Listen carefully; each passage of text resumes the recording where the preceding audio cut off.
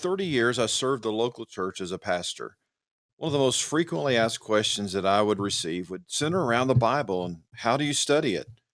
One of my passions is to help people study the Bible so that they can connect with God and people in a better way. Welcome to Understanding Scripture with Dr. J podcast. My name is Jimmy and I'm the host on your journey. In this podcast today, we're going to look at James chapter 1, verses 13 through 18. If you haven't read them yet, a, hit the pause button and take time to read those verses of Scripture.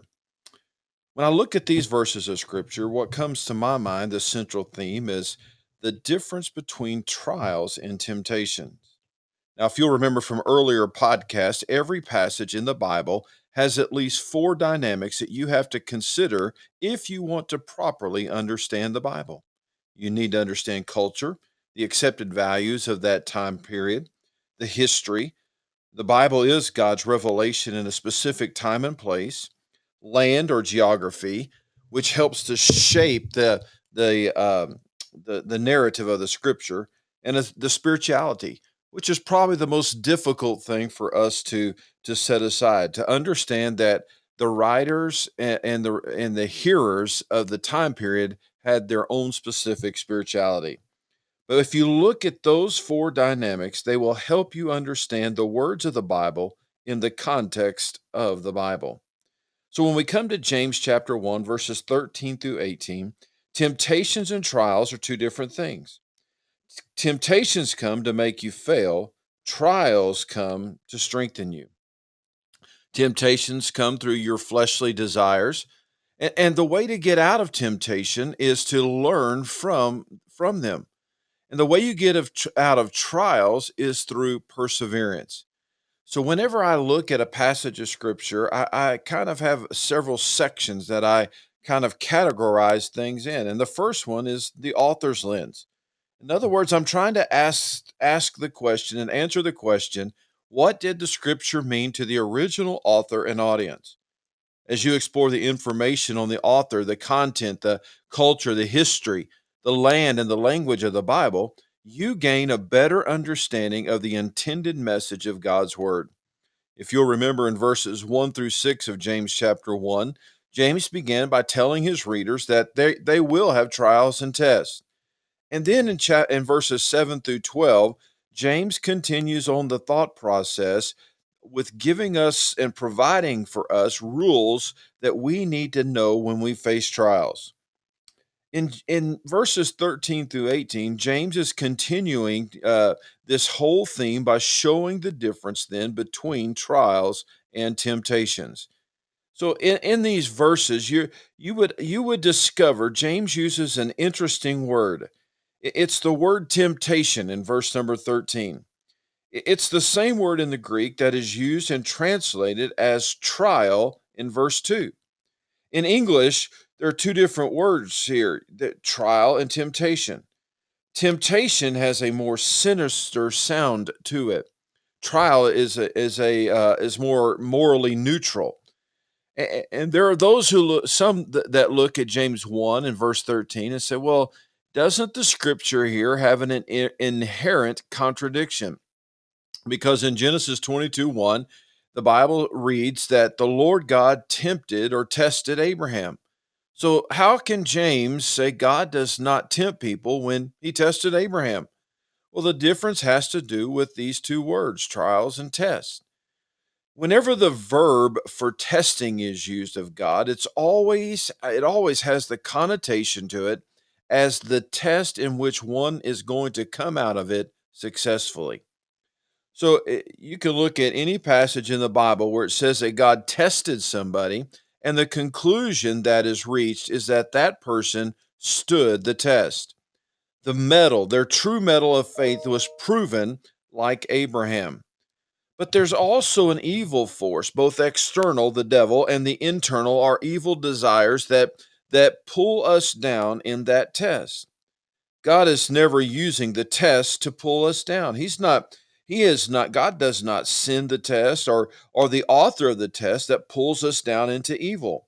Instead, God seeks to give you his help to overcome the test and to be strong. So that's why we're not supposed to blame God for the trial we're in. Our natural response is to any difficult situation that would test us is to conclude that God is the author of our temptation. And James points out from a theological perspective why that's wrong to say that when you're tempted, that you're tempted by God. I like how one author comments on this verse. He says, the word translated cannot be tempted is an adjective, meaning without temptation. And the context makes the author's intent clear that God experiences no effects from evil enticements. Any test given by God does not have with it an enticement to sin. Also, it'd probably be a good idea at times not to blame the devil. Notice that James didn't even blame the devil. James says the blame lies within our own evil desires. So it's not our environment, it's not our family, it's not the devil, it's not society, but this lies within our own evil desires. Your thought life in a trial can be warped and twisted. And if it becomes warped and twisted and irresponsible, it produces actions that will eventually give birth to death. That's what James says. Sin, when it is conceived, brings forth death. When a child is conceived and is brought forth, it's living. In this passage, an analogy is used that really reverses that and says that when you are at gestation time of the conception of sin, when it is delivered, that is, when the thought, the attitude is carried through to its conclusion, it is an action. When the thought is born and acted out, it results in death. So here's the only biblical example that makes a case for abortion. If you have ideas that are unlike God and have attitudes that are wrong while they are attempting to gestate and conceive in you, abort them so that they are not given birth in the form of wrong actions. If they come forth into life, those sinful actions will wind up destroying us, proving to be deadly. Temptations are not always sexual. Many times they are a spiritual level, and they have to do with attitudes towards others in the body of Christ. But in the midst of our trial, God, James says, sends good and perfect gift. How is that? Well, James is not saying that we call everything that happens to our life good and perfect. God is not asking you to be a person who, when the hammer hits your thumb, that you look up and say, "Thank you, Lord, for helping me miss the nail today, and for the wonderful sensation that my thumb feels." Every blow is a perfect gift from God. James in this passage is not saying to play that kind of mental game. What James is saying is that when these bombs are dropping on your life, God is also parachuting down some good and perfect gifts, and they are landing in the same field.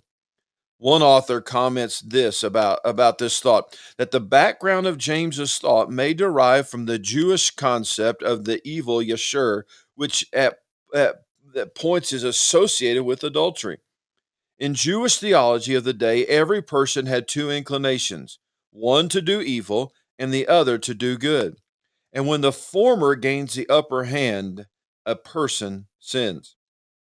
The language seems to support the idea of someone physically dragging away a victim against their will by some desire or a lure that is used for bait to entice someone, much like a lure is used to catch a fish.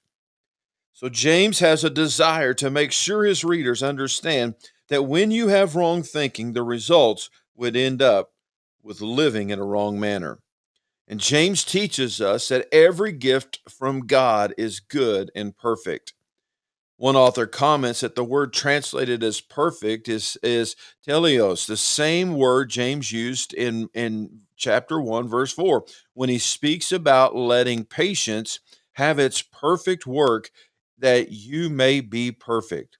So James is telling you and me that every gift comes from God.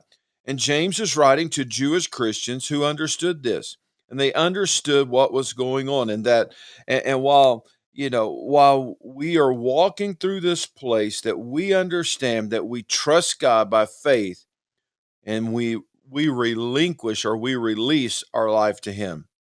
While this certainly is not an in depth analysis of what's taking place, I do hope it challenges you to begin to look at Scripture through the lens of culture, history, land, and spirituality. So, after I move from that first section, I now move to the next step in my Bible study, and I call it my lens. So, I'm trying to answer the question, what does the Scripture say to me? That as we persevere through the trial, we see what special and wonderful things God is allowing inside of us, sometimes externally, good things as well, not just internal, but sometimes external. And as we go through the trial, we discover that God gives us what God gives us, that it will be his good and perfect gift.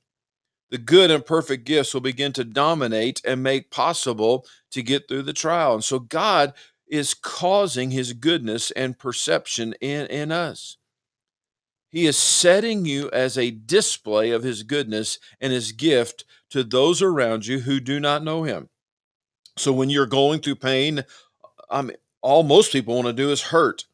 Sometimes the last thing you want is the word of the Lord to come to you at a level and says, look at the other side. There are times in life when you may feel absolutely pressed to the wall. God is summoning you to take another step and get on with your life and not get stuck and not become bitter. God, give me strength one more time. So in this section, I look at these verses and in my journal or my Bible, I might write something beside them, like in verse 13, that God does not send temptation. Verse 14, I have written down, temptation comes from our own desires. Verse 15, I have written down that our desires give birth to sin. Verse 15, I also have sin leads to death. Verses 16 and 17, I have that God gives good and perfect gifts. Verse 17, I have that God never changes or casts a shifting shadow. And then verse 18, that I am God's prized possession. So I go through that, and then I move on to a third section of my Bible study that I call the Holy Spirit lens. And I'm trying to ask the question, how can the scripture apply to my life? I just don't want to get information. That's not transformation. I want to be transformed by the scripture. And so when I read the Bible, gain an understanding of the context, and I hear the Holy Spirit moving in my life, then I need to know how can I apply it to my life. So I want to gain useful insights that will help me apply the truth of God's word to my daily life. So in my journal, I've encouraged you every podcast to answer these questions: the who, where, when, why, what, and how question. Who appears in the passage? Where is this passage taking place? When is this passage occurring? Why is this passage important? What is happening in this passage? And how does this passage apply to my life? And then circle down any reoccurring words or thoughts in the passage. Those are the basic questions that you should always ask and answer. But here's some other questions you might consider during this time. Describe in your own words the difference between temptations and trials. What do you think the difference between temptations and trials? What do you sense the Holy Spirit saying to you? Or what are the four words James uses to describe the sequence of sin from these verses? And then how could you prevent this sequence from occurring in your life? And how are temptation and sin connected? Or maybe as you read verse 15 of James chapter 1, what thoughts come to your mind? And if you read verses 17 and 18, take some time to circle the descriptive words that James uses. And then what comes to your mind when you read those descriptive words? What makes these words different than James's words that he's used in previous verses? When I wrestle through and work through some of these questions and answers, the final section that I of my Bible study is what I call the upward and outward focus, and it really answers two questions. So I've studied the scripture, I've learned the context, I've listened to the Holy Spirit. It's helping me to affect my life and move in a deeper way. So how does the scripture that I just studied affect my relationship with God and others? That's what I'm trying to answer. Okay, so I've read it, so it ought to make a difference in my relationship with God, and it ought to make a difference in my relationship with others. You experience God's word in action as you use it to direct your journey with Him and those around you.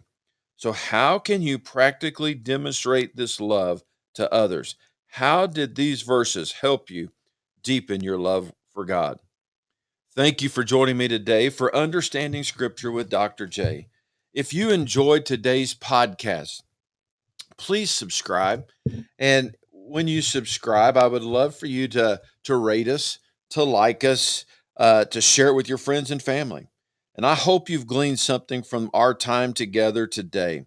And my prayer is that God would enlighten your understanding as you begin to journey towards developing a better understanding of God's Word.